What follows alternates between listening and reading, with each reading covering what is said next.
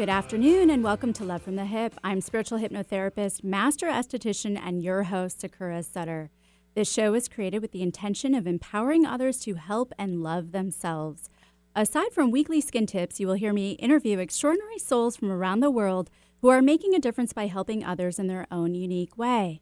Together we can make a difference, and it starts with love. Love from the hip. Transgenerational trauma is a psychological theory which suggests that trauma can be transferred between generations. This theory became first recognized in 1966 amongst children of Holocaust survivors who were seeking mental help in clinics across Canada. This type of trauma has also been documented in descendants of slaves, war survivors, Native Americans, Japanese Americans, refugees, and more. Transgenerational trauma is transmitted epigenetically and by parental influence as well. The Dutch hunger winter famine is a great example of an epigenetic event. This Dutch famine, or most commonly called the hunger winter, took place in German-occupied Netherlands near the end of World War II. In the winter and spring of 1944, after a railway strike, the Germans limited rations such that people, even pregnant women, received as little as 400 to 800 calories per day.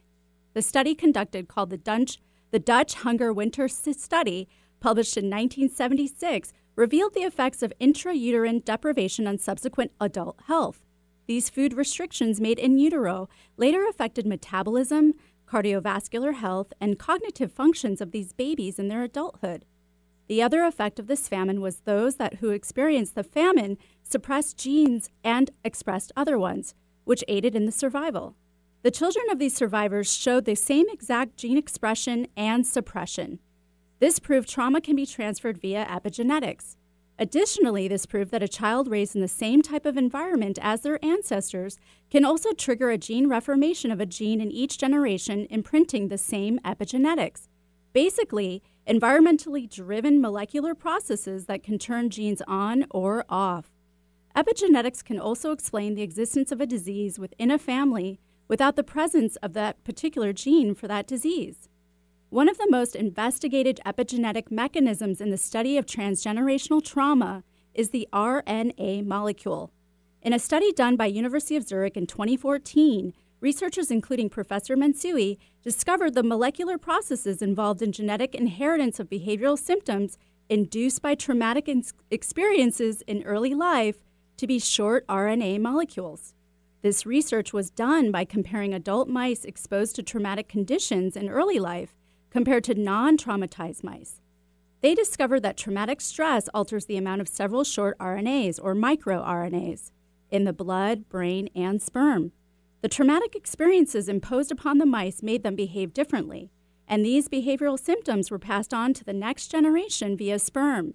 The metabolism of the offspring of the stressed mice was also impacted. Their insulin and blood sugar levels were lower than the offspring of non-traumatized mice.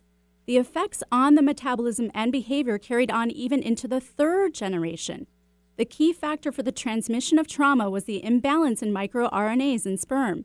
Another mechanism for transmission of transgenerational trauma can also be passed along through verbal messages of fear from our elders, which help them to survive their time and their trauma. Following 9/11, Maurice DeWitt, a sidewalk Santa on Fifth Avenue, told the New York Times about the changed behavior he witnessed in parents, that they wouldn't let their kids' hands go. He said their reactions to him were not normal and trickled down to the kids who were experiencing this anxiety from their parents, but could not make the connection despite still feeling it. He called 9/11 the Grinch who stole Christmas. DeWitt experienced a powerful mixed message being exhibited. Consciously and verbally, it was to adore Santa, and unconsciously and physically, it was to be afraid of Santa. This is an example of how hereditary trauma is transmitted through unspoken behavior or energy. These unconscious cues are picked up by a child, like DeWitt explained. Children can sense anxiety, fear, sadness, and anger without even being told nor really understanding why it is being expressed. And children, as we all know, are sponges. They absorb it and either act it out right away or hold on to it for a later time, usually because they cannot comprehend it at the time they receive it. Thus, it becomes energetic inheritance. Often, one child is chosen in a family to both carry and communicate the grief of their ancestors. This chosen child must essentially hold on the environment. The challenge is grappling the trauma while still being tied to the family heritage, as well as processing it without becoming stuck in it, while also not giving grief to the parents who transmitted it, and lastly, not passing it down to future generations. This seems like a big responsibility for a child, which could be why we choose to deal with it or manage it as an adult. Present time, we are living in a collectively scary and challenging time for us all. And for those of us who are parents, this is a bigger lesson. Besides how to homeschool, it is how do we deal with this collective trauma we are experiencing right now so that we do not pass it down to our children and their children. Today, I have the pleasure of having Laura Mayer on my show. Laura is a Healing Activator, occupational therapist, and author. She will discuss her own struggle with transgenerational trauma or energetic inheritance and how she recognized it and the tools she used to heal it. Plus, we will open up the phone line so that she can offer an intuitive message about what you might be dealing with right now in these troubling times. So stick around after this quick break.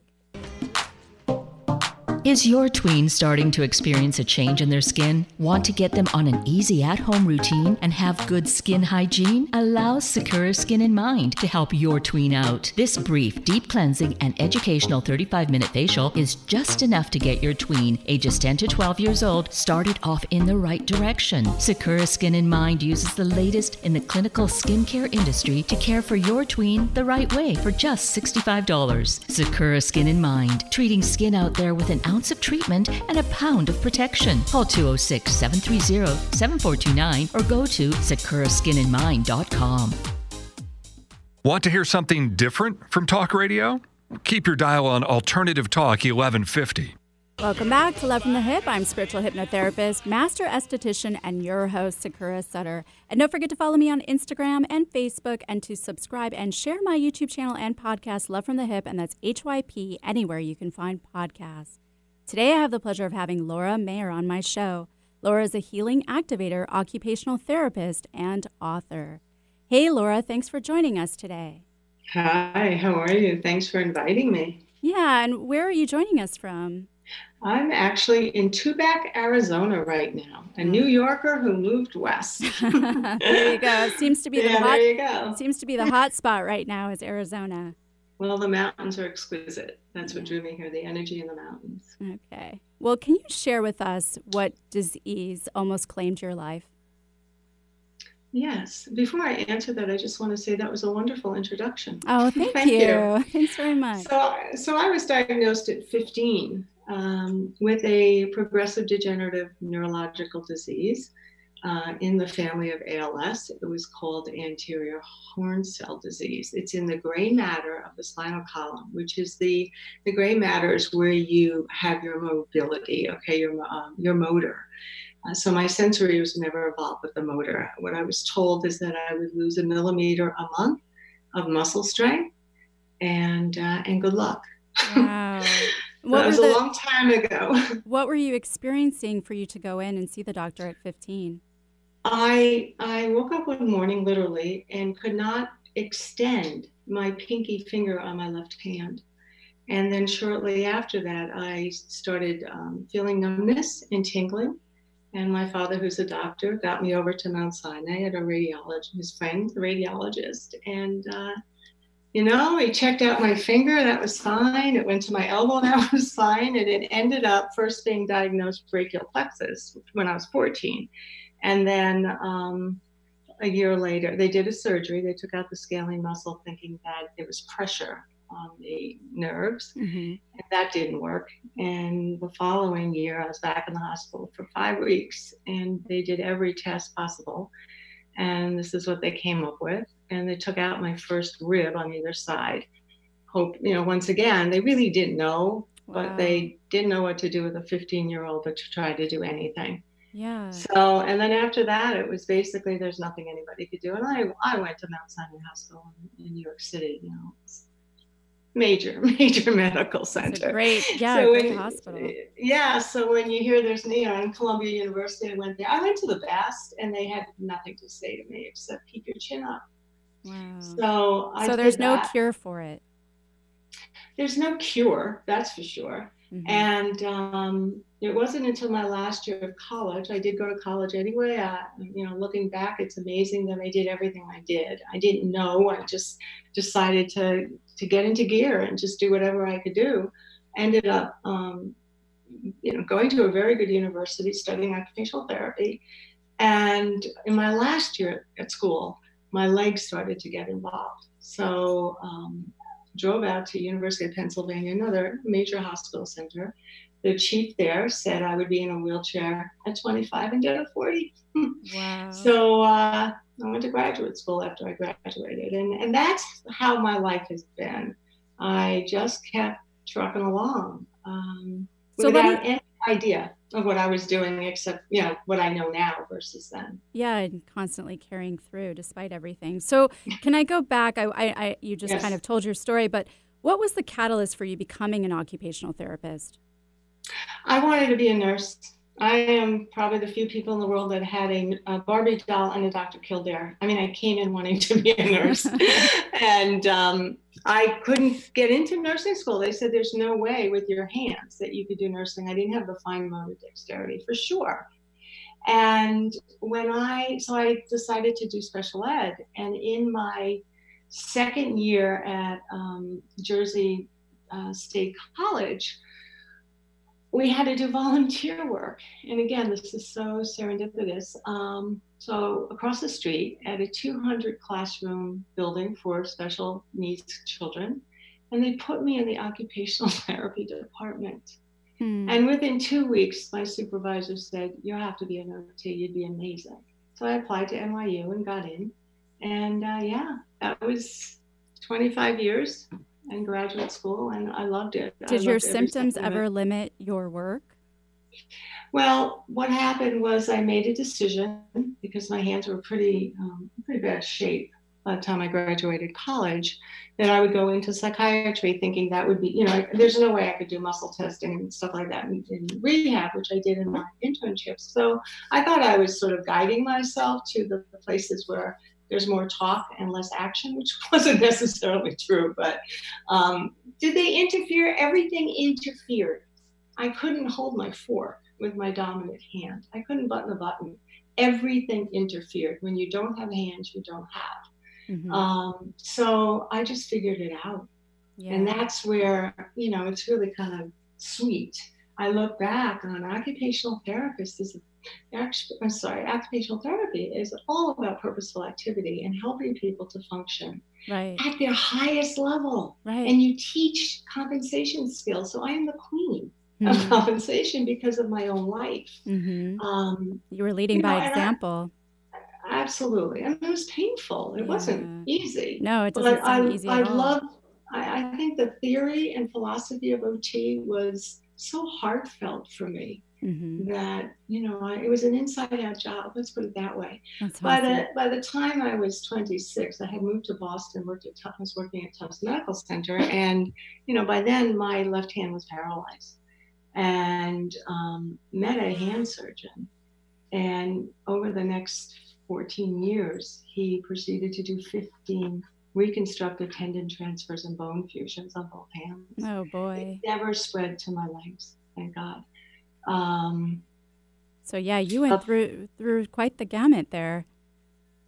I did. Yeah. So and I look back on it, and I'm smiling here because I don't know how I did it, to be honest, except that everything came from my heart. I mean, the heart fed my fingers and my arms, and I was in agony. It wasn't easy. I had zero muscle strength. Right. But I don't know how I did it, except in retrospect, I was guided all along.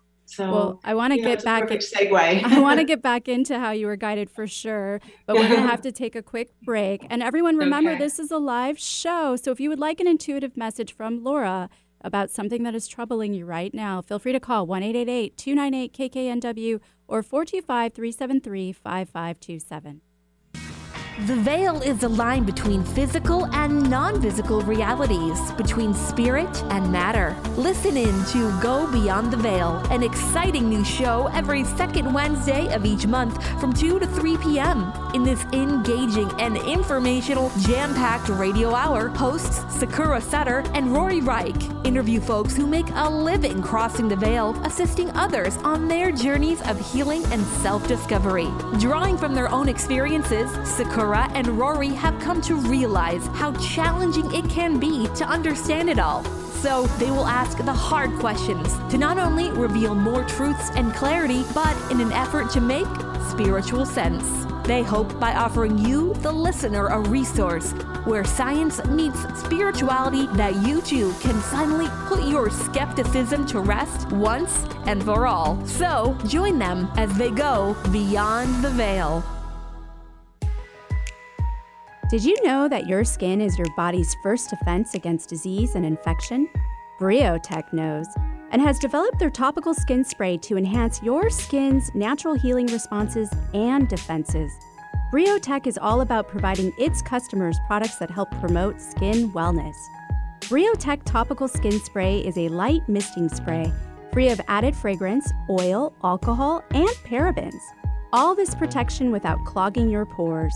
It's a must addition to your all-around daily skincare regimen. Try Briotech, a collection of sprayers from 2 ounces to 8 ounces. With this bundle, you can have Briotech Topical Skin Spray wherever life takes you. All natural and safe to use from head to toe. Irritations? Redness? Post-procedure sensitivities? Get Briotech Topical Skin Spray today. Learn more at briotechusa.com. That's BRIOTECHUSA.com. Support your skin at briotechusa.com. Peach fuzz is great if it's on a peach. Let Sakura Skin and Mind remove unsightly hair with dermaplaning. Although its primary purpose is to remove layers of dead skin, it's just one of the added benefits, leaving your skin baby smooth, safe, effective, fast, and affordable. What a concept! Sakura Skin and Mind want you to look your very best, and dermaplaning is just one tool in their chest. Find out about dermaplaning at sakuraskinandmind.com. Sakura skinandmind.com. We bring out the healthy skin and healthy way of thinking you didn't know you had. Easy on the ears, good for the soul. Alternative Talk 1150. Welcome back to Love from the Hip. I'm spiritual hypnotherapist, master esthetician, and your host, Sakura Sutter. And feel free to email me at sakura@lovefromthehip.com with your comments, your questions. Let me know you're listening. Today on Love from the Hip, we have Laura Mayer. Laura is a healing activator, occupational therapist, and author. And if you would like an intuitive message from Laura today, feel free to call 1-888-298-KKNW or 425-373-5527. So, Laura, I want to go back to when the doctor told you that you were going to potentially die. How did that make you feel? Well, honestly, he told me and my father standing in the hallway after doing an EMG on my legs. And the worst part of that scenario was that my father didn't talk to me for 2.5 hours on the ride home. And I'm going to cry. I remember looking out the window. I couldn't wait for it to get dark. So if the tears could come down, that was the hardest. Yeah. And you know, again, I think each step of the way, no pun intended there, my gosh, I just kept going. So I immediately applied to graduate school. Mm-hmm. I mean, I just felt if I'm going to be in a wheelchair at 25, then I better have the education, so I didn't have to do the physicality as much. I could be a director, that kind of a department chair. Anyway, that's how I kicked into gear. You just kept fighting to live. Well, you know what? I fought to live. I didn't get a lot of support from my medical-based parents, which, again, it really doesn't matter, everybody, what your parents do, where they come from. It's a deepest level of how do we deal with this situation. Right. And not everybody, and it doesn't matter what your degrees are in, are equipped. Right. And I mean, my father was a doctor, my mother's a social worker, and they never talked to me about it. So I really was on my own to figure it out with support of, these angels came in the shape of doctors. I had a couple of wonderful doctors. I don't remember lying in that bed. I mean, I remember it, but I don't remember how I felt when the doctor gave me that trajectory. I do know that the chief resident was standing at my side when he said that. And when he filed out with the other residents, Dr. Steve Horowitz stood there next to me. And he said, I can't believe Dr. I'm going to not give his, well, he's dead. Anyway, I can't believe he said that to you. And in what I've remembered with that, my gosh, he validated what I was hearing. And that's my memory of it. He validated what was going on. It was real because I had no one else there to validate what was going on. Right. But at the same time, it's like you chose not to hear it, right? I don't think I chose not to hear it. I was 15. Right. When I was 21, I was already in my last year at school, and I was going to fight on. I remember saying, I just want to walk down the aisle. I want to get married before I'm in a wheelchair. And those are all of the things in my book that I'm going back. It's been a long time, and I think that's what's so amazing. That's where energetic inheritance comes. That we're wiping it out. It's hard. I look at my book now, and I'm like, that was me. Well, I want to get into your book, but okay. How did you manage to miraculously heal? I didn't miraculously heal. And I want to really say that with such love to everybody listening. I didn't miraculously heal. And I'll give you a 2-second story. When I went to my hand surgeon 2 years after I started my healing journey, he said to me, I waited till my fingers were straight. They were in a claw position, okay? And I had zero muscle strength, and I was really in bad shape. After the first 2 years of my healing process, my fingers opened completely. I moved my thumb for the first time in 40 years. So many little things started to happen. And I walked into my surgeon's office, which I love him. I mean, he was my mainstay. I've known him for 40 years. And he said, "You're a miracle." And this is what I said to him. I am not a miracle. The miracle is that I said yes to something I knew nothing about. I stepped into a world I knew nothing about. I was all clinical. I was brought up medical. I exhausted the medical world. I stepped into the metaphysical and spiritual world. I knew nothing about it. That's where miracles happen. Wow. It wasn't a miraculous thing that happened overnight. I heal every day of my life. And I think it's critical that people understand that. And that's the tie in, and I'm not going to jump, but to the epigenetics. Okay. Yeah. So I don't see it as a miracle. I do see it as a incredible opportunity to go into the source, heal what needs to be healed, and things change, period. Yeah, great. Awesome. Well, hey, I hate to interrupt you, but we do have a caller on the line. Oh, wonderful. So we're going to go ahead and take Cheryl in Tacoma. Cheryl, are you there? Yes, I am. Hi. Hi there, Cheryl. Cheryl? Do you have a particular question, or you just want an intuitive guidance? I do. Okay. I have a lot of muscle pain and stiffness, and I just wanted to hear if there was anything intuitively that could be talked about. Okay. Where's your muscle pain and stiffness? I have it all over, but there's a lot in my legs, and I also grind my teeth, so that's an obvious reason. Well, so instantly what came to me is, are you aware of where the source of your anger is? Because that's what I'm getting with the muscle pain and stiffness. And when you said your leg and the grinding of the teeth, the legs are all about moving forward. Okay. There's something lingering in you that's bringing this forward. No pun intended. That's bringing this forward. Grinding of the teeth is all about anxiety and stress. So I would suggest it would be really wonderful to go into the core of you, find out where this lingering, you may not even know, okay, sweetie? I mean, we don't know so much. We don't know the sources until we get in there and dig it out, all right?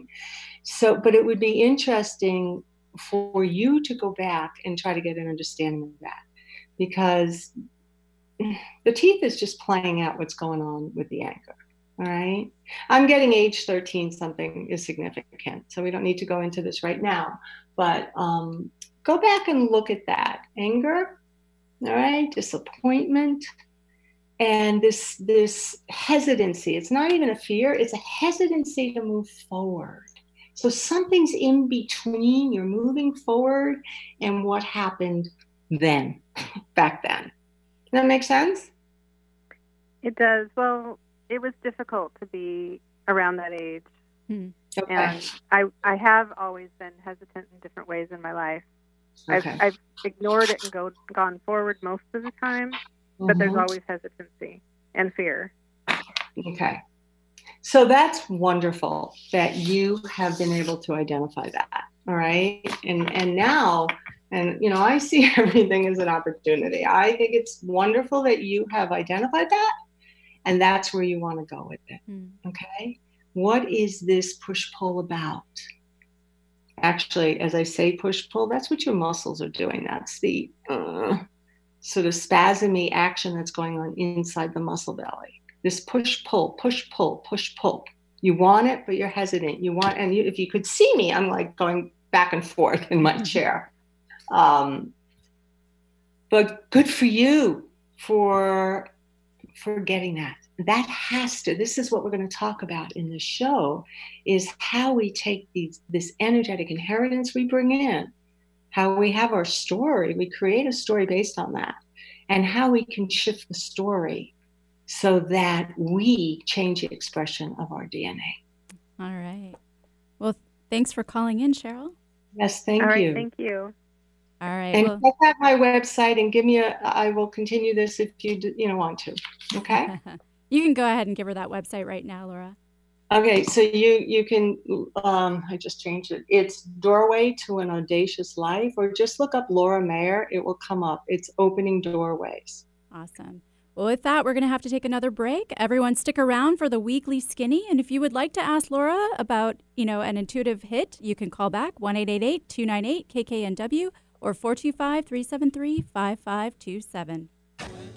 On this weekly skinny, I would like to discuss how lavender oil came to be used on the skin.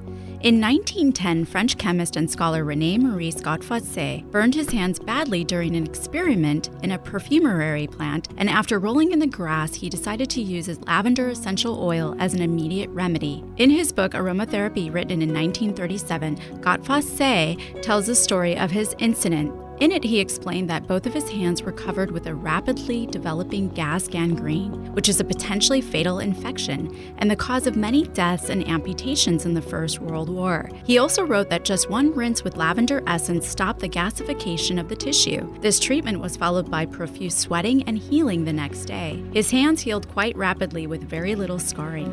Amazed with the results, Godefroy went on to experiment with other essential oils on wounded French soldiers in military hospitals in the First World War. He wrote of his cases in his book as well. Clostridium perfringens is the bacteria which is responsible for such an infection of gas gangrene that Godefroy experienced. He most likely contracted it from exposing his wound to the soil that was rich with this bacteria when he rolled in the grass. Luckily, he chose to use lavender, and as it turns out, there are a number of other essential oils that are also active against strains of Clostridium perfringens.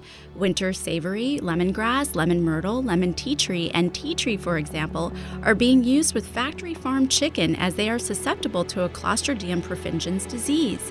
Others, such as basil, rosemary, peppermint, thyme, and anise, are used to combat foodborne illnesses in Brazil, which is also caused by Clostridium perfringens. Although lavender has not actually been tested against Clostridium perfringens, according to microbiologists, it is known to inhibit the mechanism through which bacteria decide to release their toxins. It also has pain-relieving properties and the ability to reduce inflammation, not to mention its amazingly soothing smell. Of all the essential oils, it is the best suited for burns, too. Today, many skincare products add lavender for its delightful fragrance, anti-inflammatory properties, and its antimicrobial effects. So I guess you can say, Godefroy, choosing lavender was a serendipitous encounter and one that paved the way for skincare companies and skincare products to come. A health crisis is one of the most challenging situations we will experience in our lifetime. It leaves us frightened, confused, and asking, why did this happen to me? Transformational coach Rory Reich experienced his healing crisis when the life he had so carefully constructed came crumbling down around him. The universe had offered him a challenge. He chose to accept it and to rediscover who he was before it was too late. In his book, Transform Yourself Through Disease, Rory shares his personal journey alongside 8 practical steps to help those who are stuck realize their self-impairing beliefs and discover ways of transforming them so they can reclaim their health and create the life of their dreams. Don't let your health crisis define you. Take the next step and transform yourself today.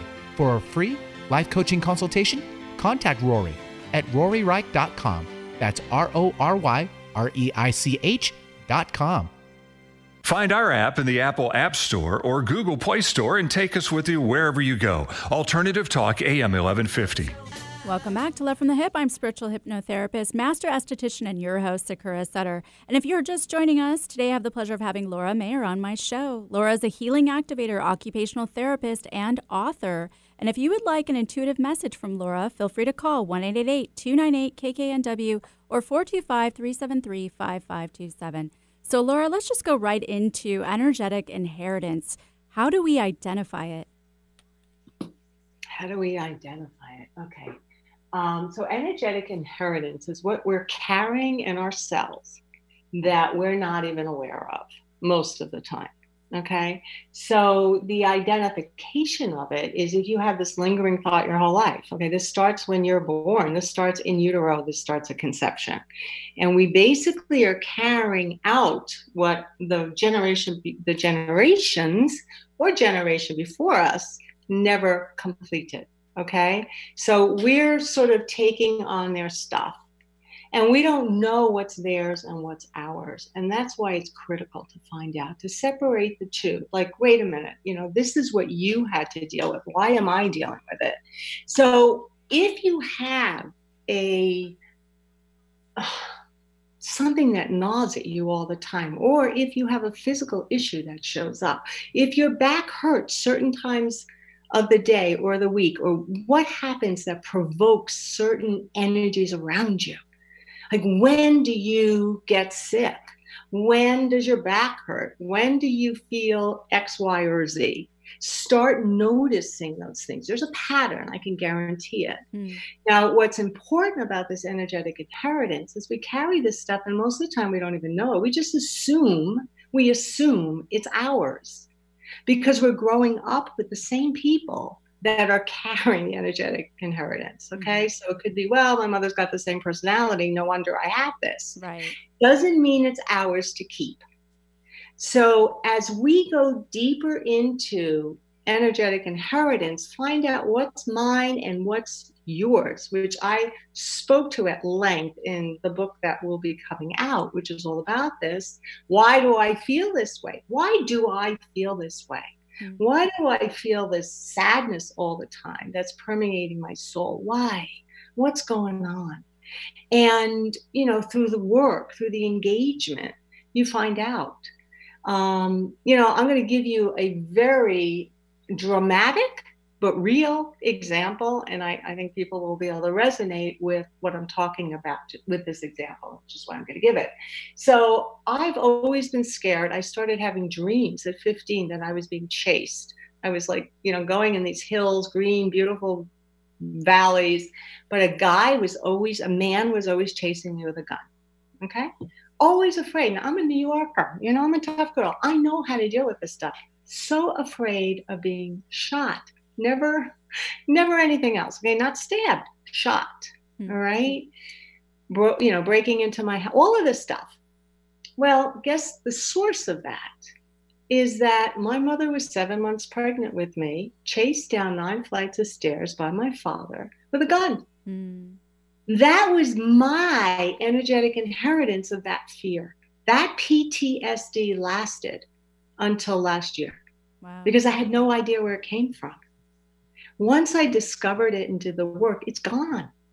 So all those years of wondering why I'm so terrified, as I say that as a New Yorker, I'm smiling. What is going on? It isn't mine. It isn't mine. So after you identify that, then how do you heal it? Oh, I'm talking about a lot of work, a lot of energetic work. I mean, this is what I do. So, this takes getting into that cellular makeup, and literally repositioning it all. Okay. And it's sort of like doing OT for the soul here. So you reposition it so that the trauma is released, because it's not yours to hold. That trauma was my mother's and my father's, not mine. But since I was in utero, it was mine. Okay. Mm-hmm.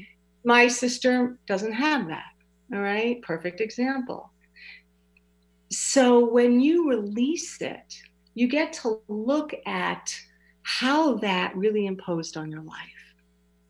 And that's what's critical. The anxiety, the fear that you're not going to be able to take care of yourself, whatever it is, all right? Or how that comes through you, how that comes through your physical body. Is it back pain? Is it a disease? Mm-hmm. What is it? But once you can do that work, you literally recreate the story, because you don't have to have the same story anymore. And that's where this whole epigenetics is. Because once you're done with that level of terror or PTSD, you don't carry it forward. Your cells change because the expression of you changes on a cellular level. I just want to make this clear. Epigenetics is about changing the expression of your DNA. It doesn't change the coding. Mm-hmm. So if I was to get back into a fear mode or start worrying about that again, then it will show up in my body. All right. So there's a lot of different tie-ins. I know I just sort of made this complicated, but there's, I had the physical disease. I look back and I know that was because I was an unwanted child. All right. And as an unwanted child, I brought through, not Laura, but my soul, mm-hmm. brought through the disease so I would get it together. Now, this is also I'm going to use the word alarming, which is interesting. One of the things that I came to is that my father was holding a gun. Okay. He was armed. And he wasn't a violent man. He was dying of cancer. Okay. So there was a lot of story around that. But he is armed. And I became disarmed. I became disarmed. I'm carrying that. Right. Carrying it. It's fascinating when you realize what you're carrying from past generations. So is there a way from keeping this gene from getting activated? Like, especially right now, right? I mean, this is a crucial time where I know a lot of us have had lineage tied to the Spanish flu and other pandemics. And I'm sure a lot of us right now are being triggered. So is there a way to keep that gene from being triggered and being activated at this time? So the lineage that connects to these, pandemics, and it could be polio, okay? It could be any of this stuff. How are you, the first question I would ask is, how are you responding to what's going on right now? Are you out of control? Are you terrified? What is going on? How are you treating this? How are you showing up with this? That will tell you everything. All right. If you're going into crisis and you're afraid and you're not taking care of yourself. All right. We actually, even in this pandemic that's going on right now, we actually have a lot of control. We stay in our homes. That's huge, taking care of yourself and loving yourself. Okay. So how are you responding to what's going on right now is key. No question. Mm-hmm. So I would ask everybody to think about how they're responding. Are they finding books? Are you doing new projects? What are you doing? Are you making the best of it? Is it an opportunity, or are you scared to death? If you're scared to death, and it's not that it's not scary, but it's proportionately more, because you can do something about it. You're not forced to go next to somebody who has the virus. You can control this. Now, maybe the energetic inheritance is they had no control. Mm-hmm. They didn't know what was going on. We didn't have medicine the way we did. So there's a whole bunch of people getting, the flus and polio and everything else that we've had these epidemics before. So that would be a very interesting place to follow. It's not dealing with the virus. It's dealing in the reaction an action to the virus, because that's what your cells are going to adapt to. Right. How do we deal with this right now? It's funny, I'm losing my throat chakra. How do we deal with this right now? We actually say, wow, I do have control. Yeah. I may not have control over what's going on in this country right now or the world, but I certainly have control whether or not I am out there with other people, my discernment with who I'm going to be with, how we take care of ourselves. That is an amazing opportunity right there to let go of the anxiety and say, I know I got this. Right. I got this. Well, and for you and I that dealt with something so rare and unknown and fatal, we pulled through too, without knowing how we were going to do it, right? Absolutely. You don't have to know how you're going to do it. You just have to know what you're doing. Yeah. Without judgment. There cannot be judgment. I'm sure everyone listening has had enough judgment to last 5 lifetimes, okay? Right. This is an open opportunity to explore. That's what our cells want. They want openings. Our cells do not want to be cracked down and held restricted. It's called the flow, okay? To be in that level of flow and understanding and acceptance of what's happening and acceptance of how you can show up with it. I mean, that is an amazingly positive way of looking at it. Yeah, absolutely. And it doesn't take away that, yeah, this is incredible what's going on. But what we can do, and maybe past generations couldn't, okay?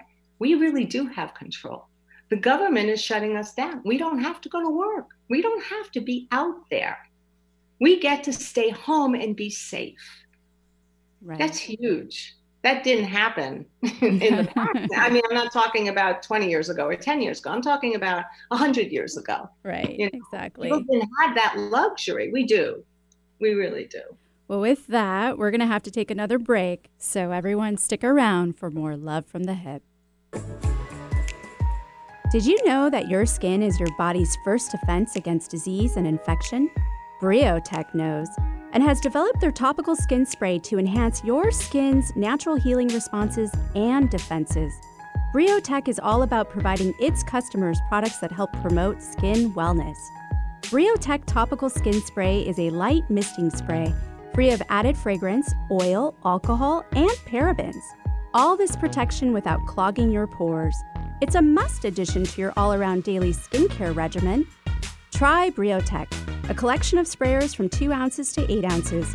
With this bundle, you can have Briotech Topical Skin Spray wherever life takes you.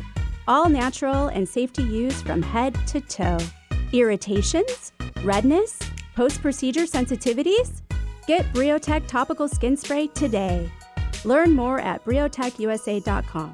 That's BRIOTECH USA.com. Support your skin at briotechusa.com.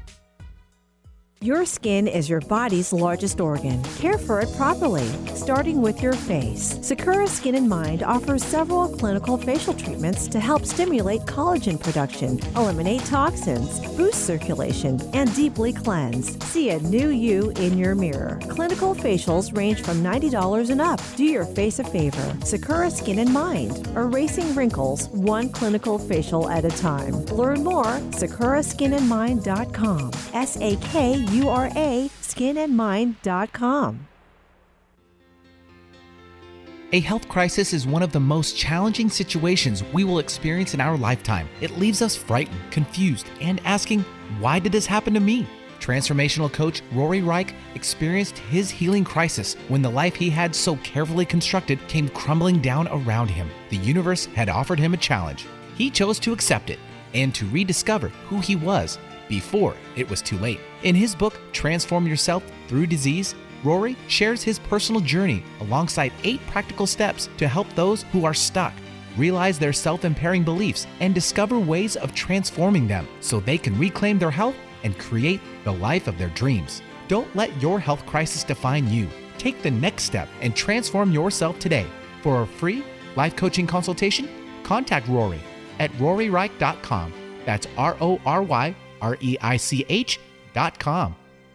Wondering what's on next on Alternative Talk 1150? Check out 1150kknw.com. Welcome back to Love from the Hip. I'm spiritual hypnotherapist, master esthetician, and your host, Sakura Sutter. And don't forget to follow me on Instagram and Facebook, and to subscribe and share my YouTube channel and podcast, Love from the Hip. That's HYP, anywhere you can find podcasts.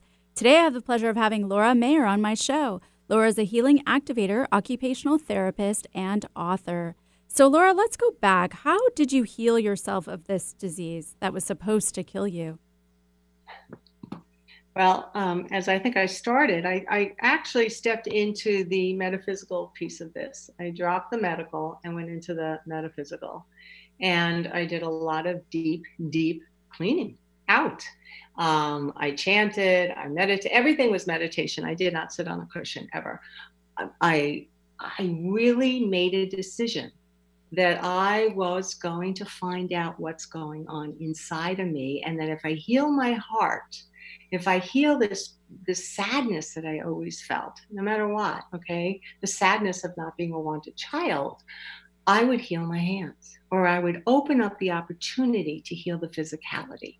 All right, that my heart healing would open up to, and that's what happened.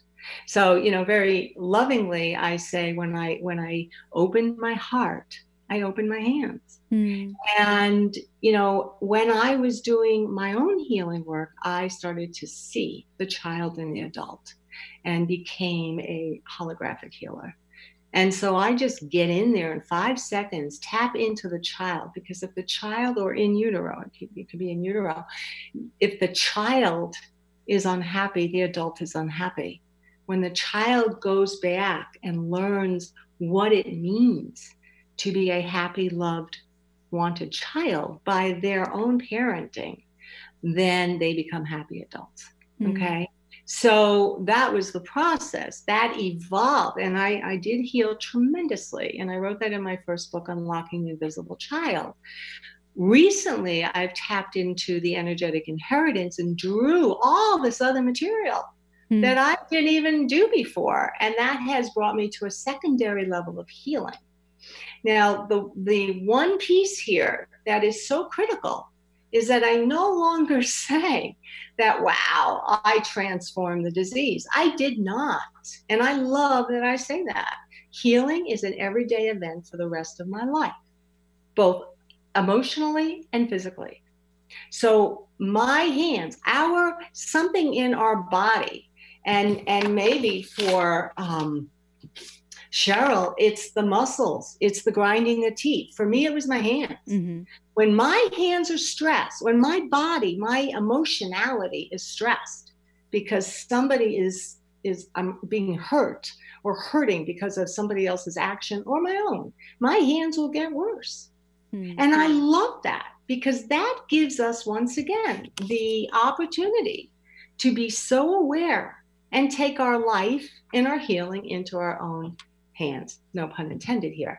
And that's our job. That's our job. So every day we get to notice what's going on the cellular level.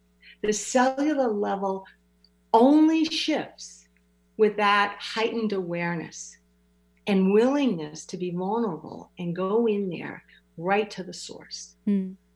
And I mean, what a tremendous second,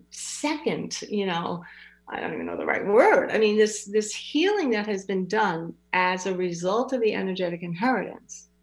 It's always, the physicality, as the doctor said to me, you are all about epigenetics, because I took a negative trajectory and made it positive. So our actions, our emotions, our attitude is what we need to change our epigenetics. Okay? That's it. I mean, Bruce Lipton, thank you very much. Yeah. It is our attitude. And then it stops with you, right? When I said, listen, this is what I said after a 3-hour session. I am done. Either I heal or I'm out of here. I let the universe know I wasn't going to live this way for another 30, 40 years. And guess what? I kept it going. That positivity changed the expression of my physical disease. I decide that I don't want to be positive anymore. I will go back. I don't think I'll ever go back as bad, but I will go back. I will start dropping things. My functioning will decrease. that has been witnessed. And I think that's wonderful, because what it says is exactly this: healing is in your hands. So if you have a question like, why do I feel this way? Find out. Right. It's not going to go away on its own. Nothing disappears without the work. Nothing lasts unless it's really worked at the core. Nothing. And then because you've done the work, right, it stops with you and isn't passing on to your offspring. Absolutely. I mean, I wish I could say that I did the work when I was 10, okay? Yeah. All right. I mean, boy, if we could all do this before we have children, which is absolutely like fascinating to work with people in their 20s before they have children. So they have this understanding. So they don't pass it down, because that's what we do. And that's normal. There's no judgment here. You know, my parents did the best they could. And I'm not saying that in a laissez-faire attitude. Right. That's all they knew. They never had anybody to talk to. And it certainly wasn't something that was expressed in our world. I mean, it wasn't even expressed in my world until I was 50 years old, 45 years old. So this is a new opportunity for all of us to go in, dig deep, and get the help you need. Like the song, you know, get the help from somebody who gets it. Because nobody is going to heal you but you. I call myself a healing activator because I'm not healing you guys. I don't heal my clients. I activate what's already in them so they have the courage and make the commitment and feel safe to heal whatever it is. Whatever it is. I like that. And I like how you use the word opportunity. And it's, you know, you seek out the positive aspect of the disease, which I think is important to realize. And I have, listen, in all honesty, you know, I've had 15 reconstructive, you know, tendon transfers and bone fusions. I will never be normal. I still have 3 to 6 pounds of muscle strength, or 7, depending on the day.